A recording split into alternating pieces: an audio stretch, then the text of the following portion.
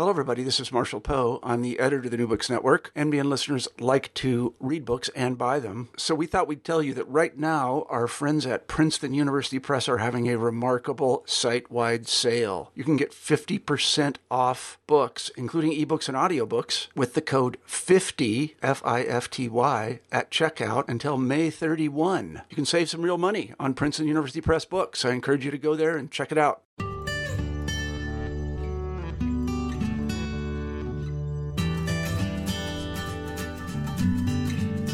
Welcome, everyone, to the New Books Network.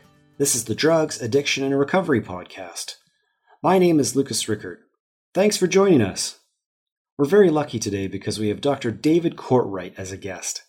David is a historian. He studies drug use, the history of drug policy, as well as the history of medicine and public health. He's the author of Addicts Who Survived, an oral history of narcotic use in America before 1965. He's the author of Dark Paradise, a history of opiate addiction in America. And he's also written Forces of Habit, Drugs and the Making of the Modern World. You might have heard David on NPR recently, or on the Dr. Drew Show. That's because he's written another marvelous book called The Age of Addiction, How Bad Habits Become Big Business. It's a sprawling and insightful work. It's lively and engaging. Before we really do a deep dive on the age of addiction, I wanted to talk through some of the steps that brought you to this point. So I guess in other words, can you share some of the backstory of the book or how you arrived at this topic? I wanted to write a sequel to two books. One was Forces of Habit, my global history of psychoactive drug use, commerce, and regulation. And even as I was writing that book, I realized that the story of drug history was part of a larger story of brain reward, and no one had really written the history of brain reward. No one had done a global history of pleasure, vice, and addiction. And so I wanted to follow up.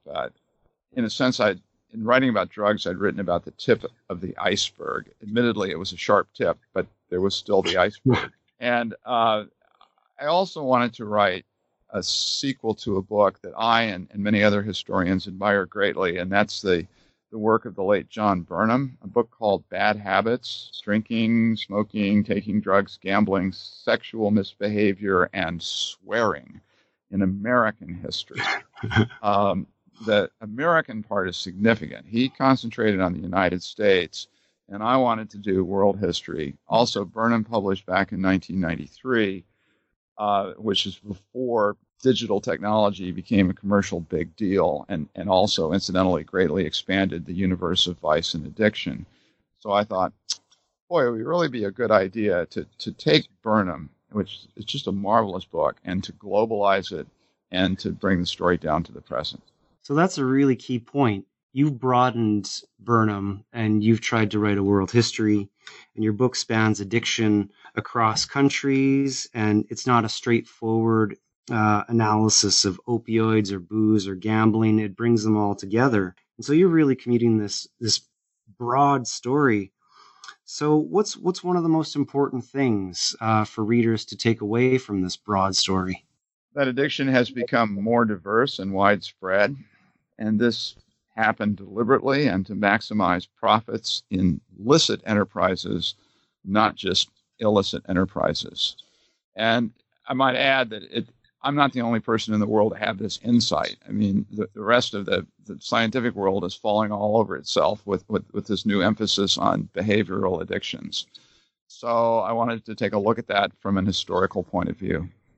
Well, speaking of the scientific world, I was talking to a psychiatrist friend the other day at a conference, and I mentioned this concept of yours, limbic capitalism. So can you just say a bit more about this? Well, limbic capitalism is my shorthand for how global industries, often with the help of complicit governments and criminal organizations, have encouraged excessive consumption and addiction. And I'm sure your psychiatrist friend knew that by referring to the limbic region of the brain, I was referring to the part of the brain that's responsible for pleasure, motivation, long-term memory, and other survival functions that are linked to the emotions. Basically, you need your limbic system. But paradoxically, the same neural pathways make possible profits from habitual behaviors that work against survival. in a nutshell, limbic capitalism hurts us by undermining our appetite control. That's the heart of the matter. And when I say hurts us, what I really mean is that limbic capitalism is the number one problem for global public health. Nothing else comes close. For every premature death due to homicide or war-related violence, there are now 30 premature deaths. This is based on WHO data. There are now 30 premature deaths from unhealthful practices like smoking or overeating or distracted driving. So it's not even close. It's simply incredible. It's just amazing. And so this term limbic capitalism is something that you created and you've worked on for a number of years.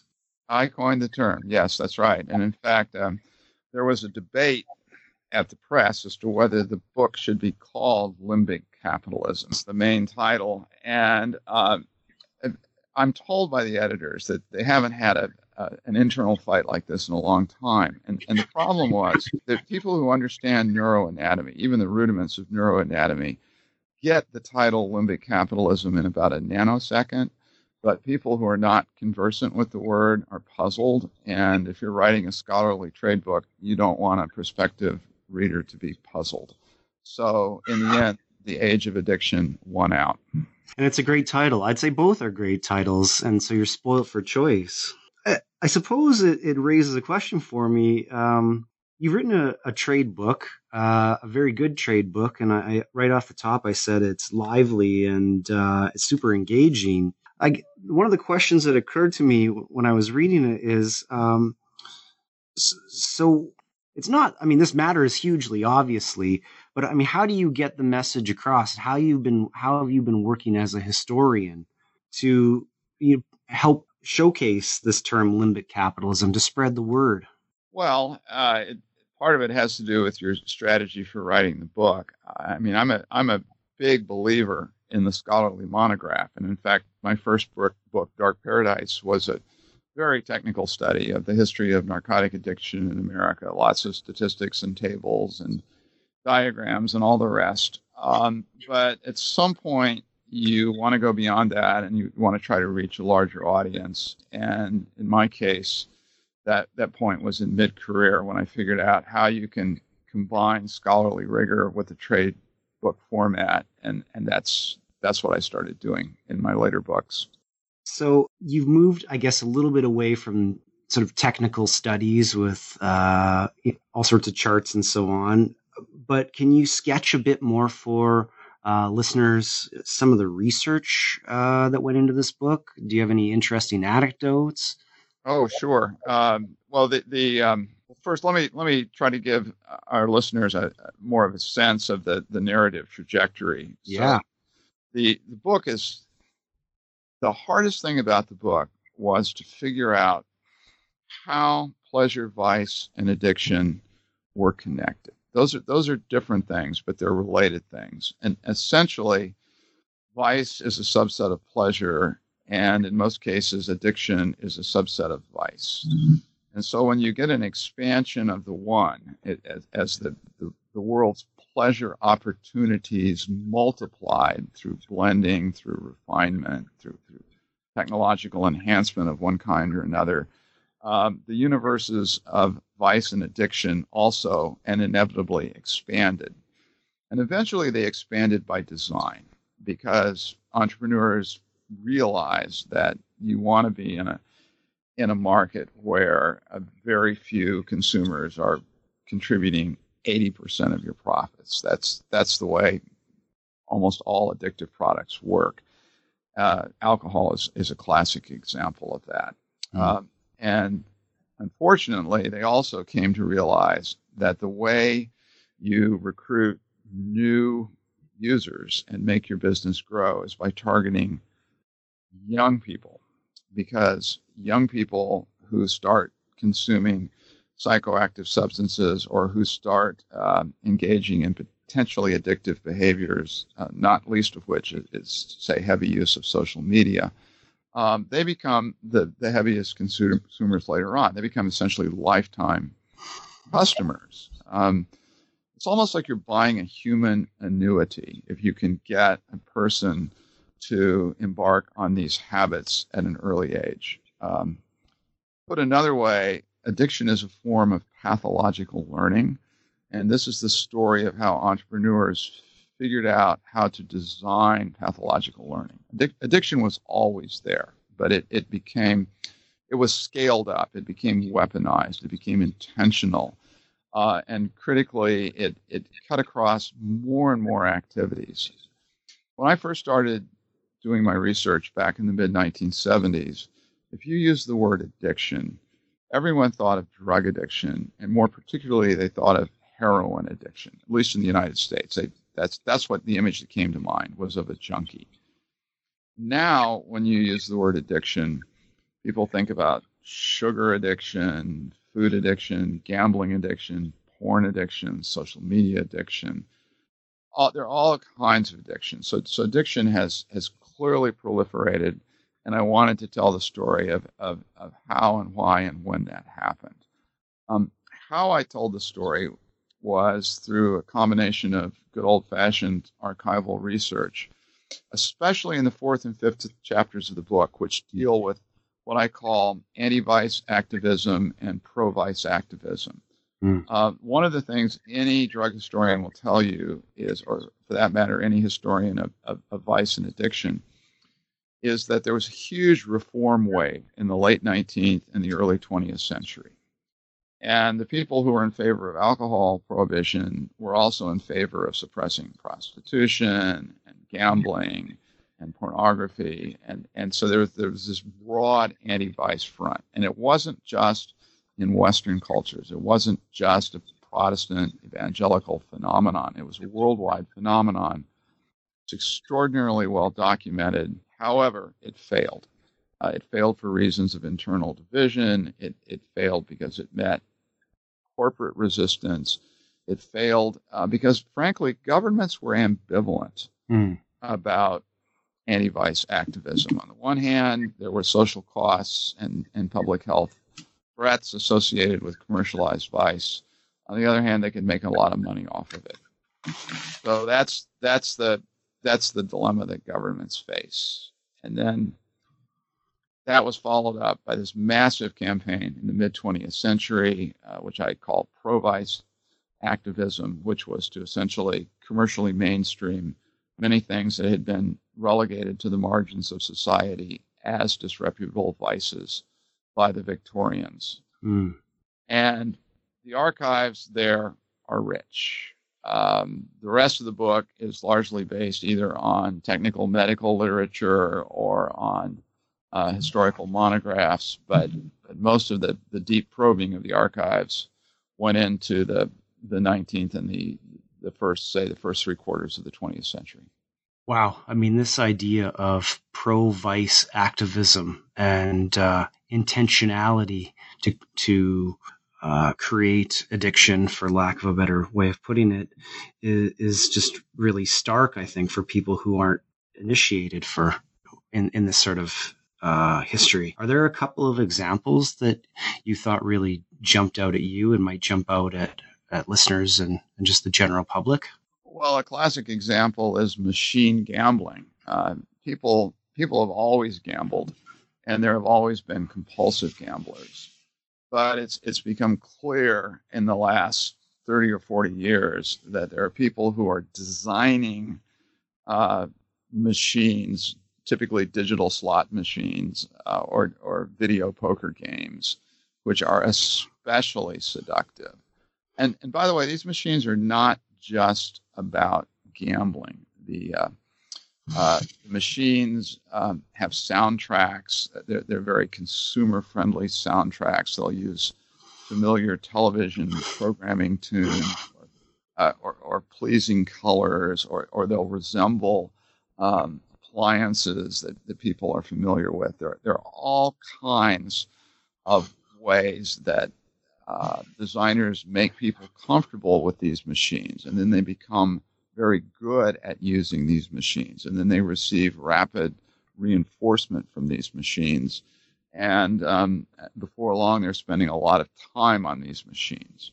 And by the way, addiction is sort of the endpoint of a spectrum. I don't mean to say that everyone who uses a video poker game, or even everyone who spends a fair amount of time on a video poker game, is necessarily an addict.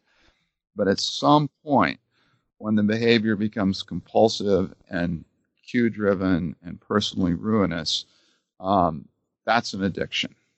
It's reasonable to describe that as an addiction. And gambling, by the way, is one of the most ruinous addictions. It has very severe financial consequences and also a relatively high suicide rate.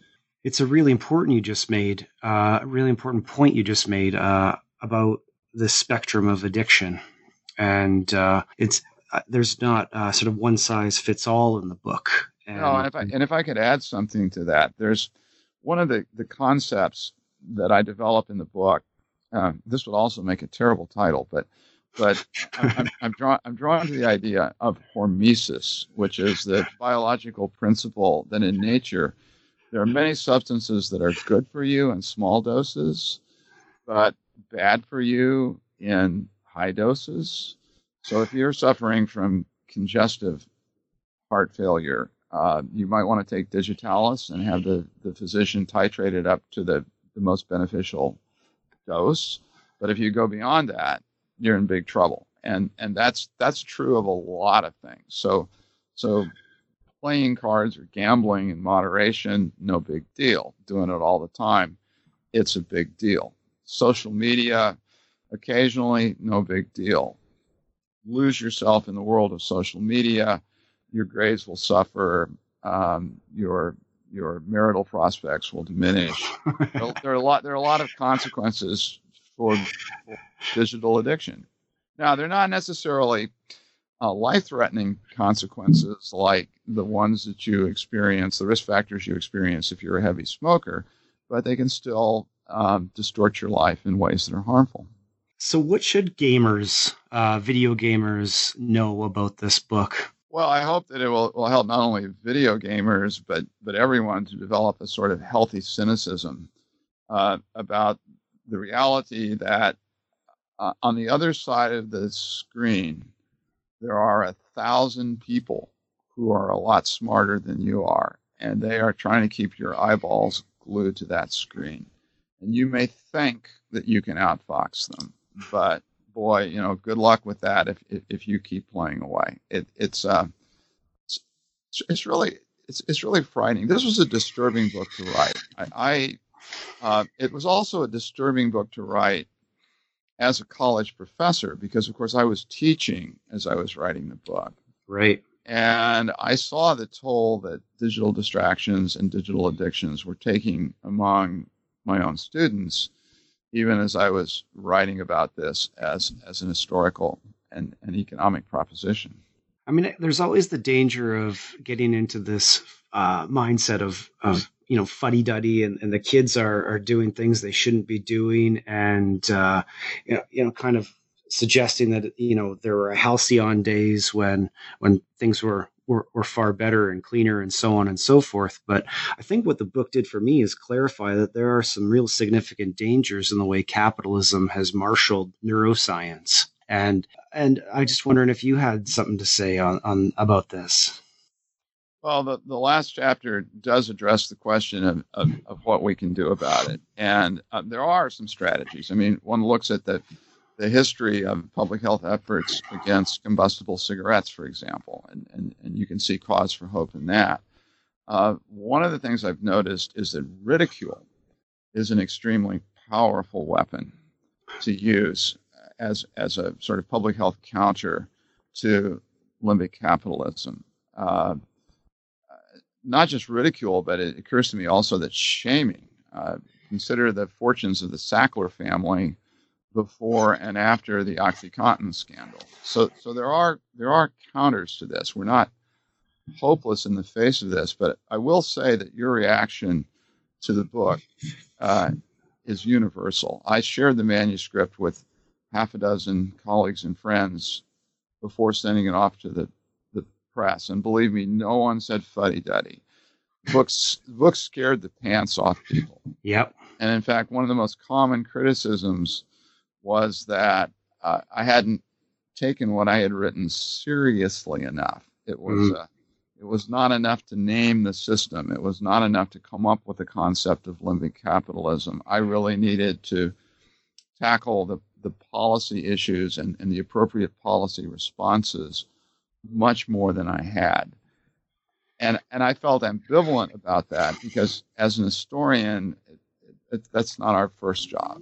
Right. I mean, we let the cards fall where they may, and occasionally we do have thoughts to offer on policy, but that's not the primary purpose. Nonetheless, I did turn to possible ways to address the crisis in the last chapter of the book, which I called Against Excess, which is a nod to Mark Kleiman's classic book on drug policy of the same title. So chapter 3 has a wonderful title, Liberating Enslaving Pleasures.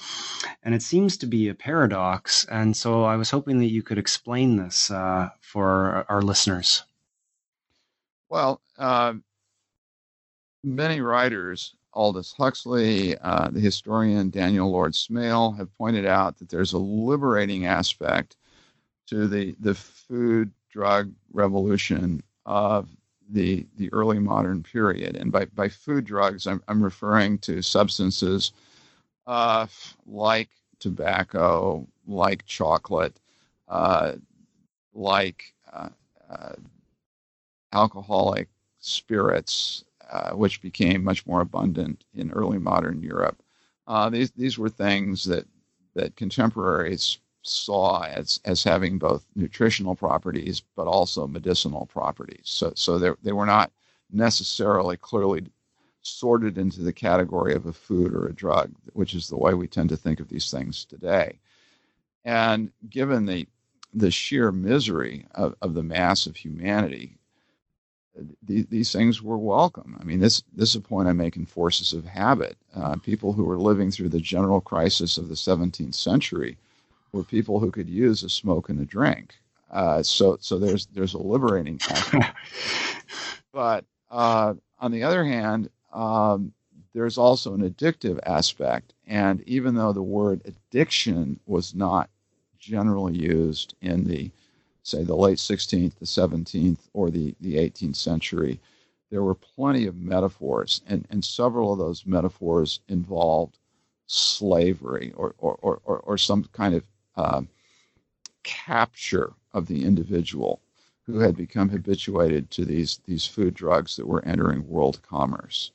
So tobacco smokers, were likened to those who had a hook in their hearts, or compulsive gamblers and dram drinkers were said to be like slaves, or even more specifically, like African slaves. There was a saying, it's not the man who eats the opium, it's the opium that eats the man. And there's clearly a concept of addiction, but before the term became common in the 20th century, before the term became medicalized, before we had the brain disease model of addiction, people plainly had a concept of addiction. And so the middle chapters of the book are essentially the story of a trade-off. In many ways, it was a great thing that human beings developed a whole new repertoire of pleasures, even if it did expand the amount of vice and addiction. I mean, there's nothing wrong with pleasure, and there's nothing puritanical about the book. The problem is that people also figured out how to refine and blend and otherwise intensify these pleasures in ways that greatly increased brain reward, and which led some people to the destructive state that we call addiction. Now, I suppose you could argue that maybe the addiction of the few was the price that we had to pay for the enjoyment of the many, and that was a reasonable price to pay in the early modern era. I don't know, but in any event, the price that we're paying has become heavier and heavier as these addictive products have become commercialized, as they've become ever more cleverly designed, and as the number of different forms of addiction have multiplied. So, hence the title of the book, the age of addiction. The genie is out of the bottle, and the genie is getting much bigger. David, one of the chapters, chapter 6, centers on food addictions, which is just innately fascinating to me. So can you tell us a bit more about this? Sure. This notion of food addiction has become a really big deal, both in the scientific world and in the broader public in the last 10 or so years. It goes back to a major conference at Yale back in 2007. But even before 2007, there were people who were working on this. And everyone knows that obesity is a serious public health problem. Everyone also knows that obesity has many causes, but many researchers have begun to suspect that one of the causes is addiction. That is to say that in a certain percentage, probably a quarter of people who are seriously obese, it's more than just living in a food desert or insufficient exercise or one of the other classic causes of addiction. There's actually a neurochemical change that leads to compulsive behavior. There are people who are preoccupied with food. They think about food all day long. They dream about menus. It's their primary form of reward, and they get to the point where they're making themselves miserable, and they're also ruining their health. That's an addiction, and this insight that food, especially hyperpalatable food that's loaded with sugar and salt and fat, about which Michael Moss has written so eloquently. Food is a drug, and this insight came along at the time that people at NIDA and other researchers, NIDA being the National Institute on Drug Abuse, people at NIDA and other researchers were gaining access to neuroimaging studies, and they were discovering that there were certain neurochemical commonalities among the addictions, and sure enough, food addiction falls into this category, and so it's not just that, we found a new form of addiction. It's that the processes that go into the creation of food addiction are in many ways similar to the processes that go into heroin addiction or cocaine addiction or alcoholism. There's this similar underlying neurochemistry. And that was really exciting to people in the research community who realized that what they were onto was an understanding of, at least at the cellular and molecular level, of the causes of pathological learning, which in turn were accounting for much of the preventable morbidity and mortality in the world. That was a big discovery. And so what I do in the book is I interweave the story of the brain disease model and the story of the discovery of food addiction and how those two things reinforced one another. And then I talk about how the food industry itself has become a major contributor to food addiction by designing these hyperpalatable foods that are essentially designed to deliver brain reward as much or more than simple nutrition. In the final chapter of your book, David, it's called Against Excess. You lay out some thoughts and some recommendations for the future. I wonder if you can just sketch for us some of those ideas. Prior to the last chapter, there's a chapter on pro-vice activism and the triumph of commercialized vice in the late 20th and the early 21st centuries. There's a chapter, it's just mentioned, on food addiction. There's a chapter on digital addictions, which is the one that really resonates with most people. So I was writing this book, people would come up to me and they'd ask me what I was doing, and I'd say, well, I'm writing about the spread of addictions. And invariably, they would say to me, you've got to talk about kids and their cell phones. That was the universal response. For sure. And so so by the end of the 7th chapter, the future looks grim. So I felt compelled to consider what might be the public health rejoinders and the policy options available to us, and the they're there. I mean, taxation is one of the things that I think is an underutilized tool. If you look at a psychoactive commodity like alcohol, I think that in most parts of the world, and certainly in the United States, it's grossly undertaxed. Now, you have to be careful here because you don't want to tax a thing so much that it becomes a de facto prohibition, and then you get the evils of the black market and so on. You have to be careful about that.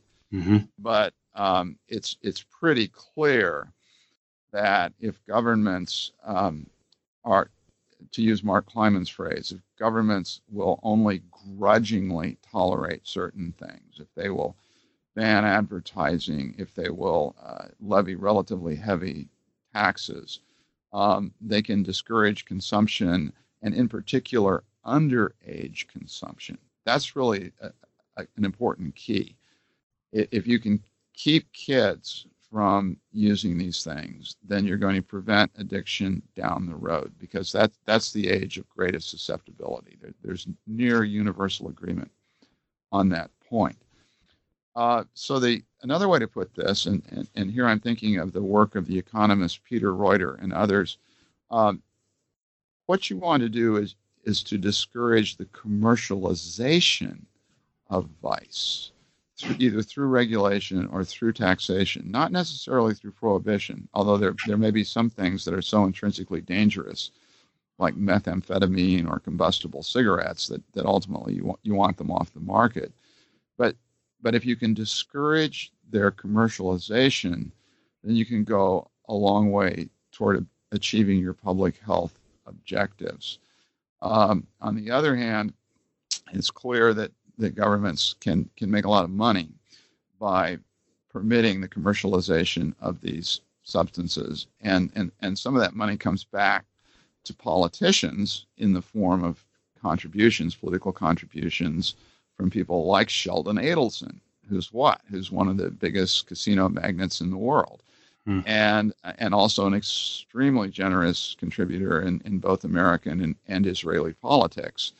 So there's an element of corruption that's entered into the story, but that's true of a lot of things, and corrupt influences don't always win.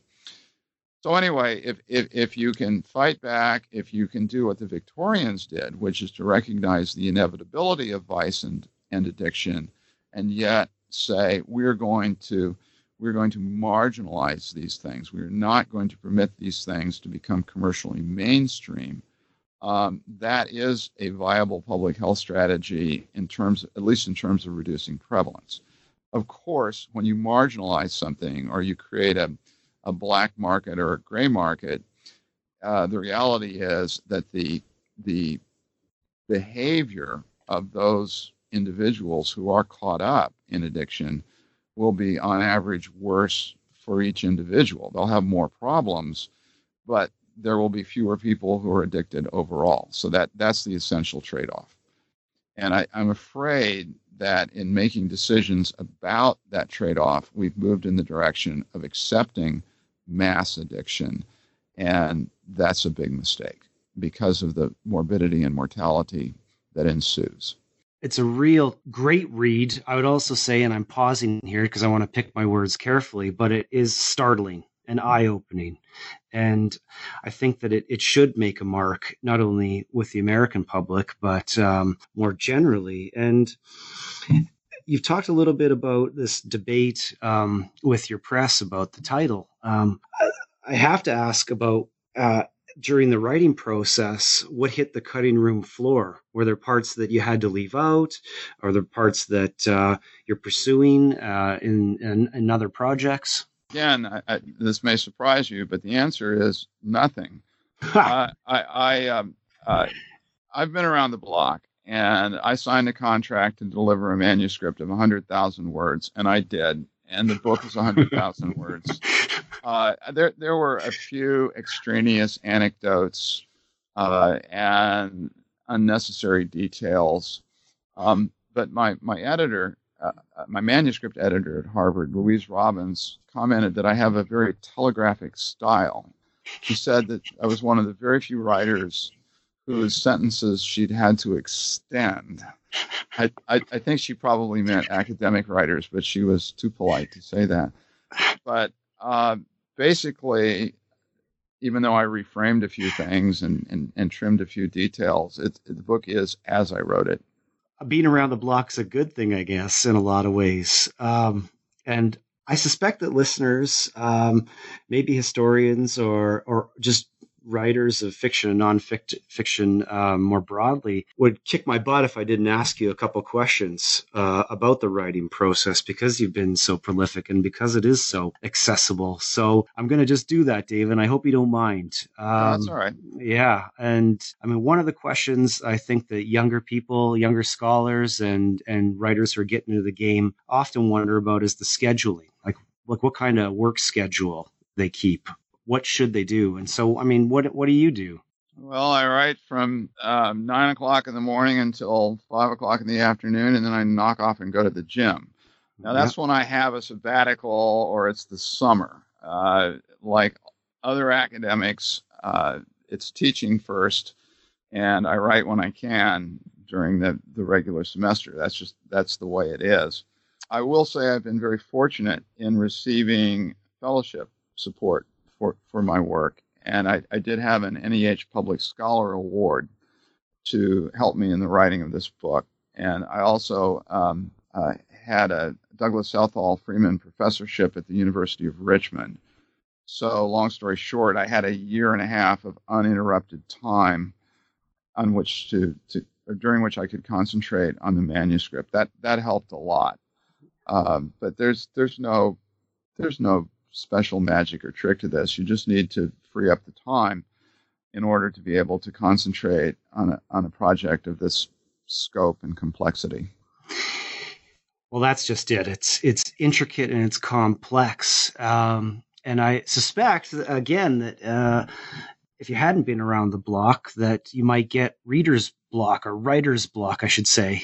And so have you struggled with writer's block in the past? And if so, how have you overcome it? No, I'm not sure why. I think it may have something to do with the fact that almost all of my books have been based on proposals. So I'll put together a 25 or 30 page proposal. I'll send it off to the press. And so I know where I'm going. I have a roadmap.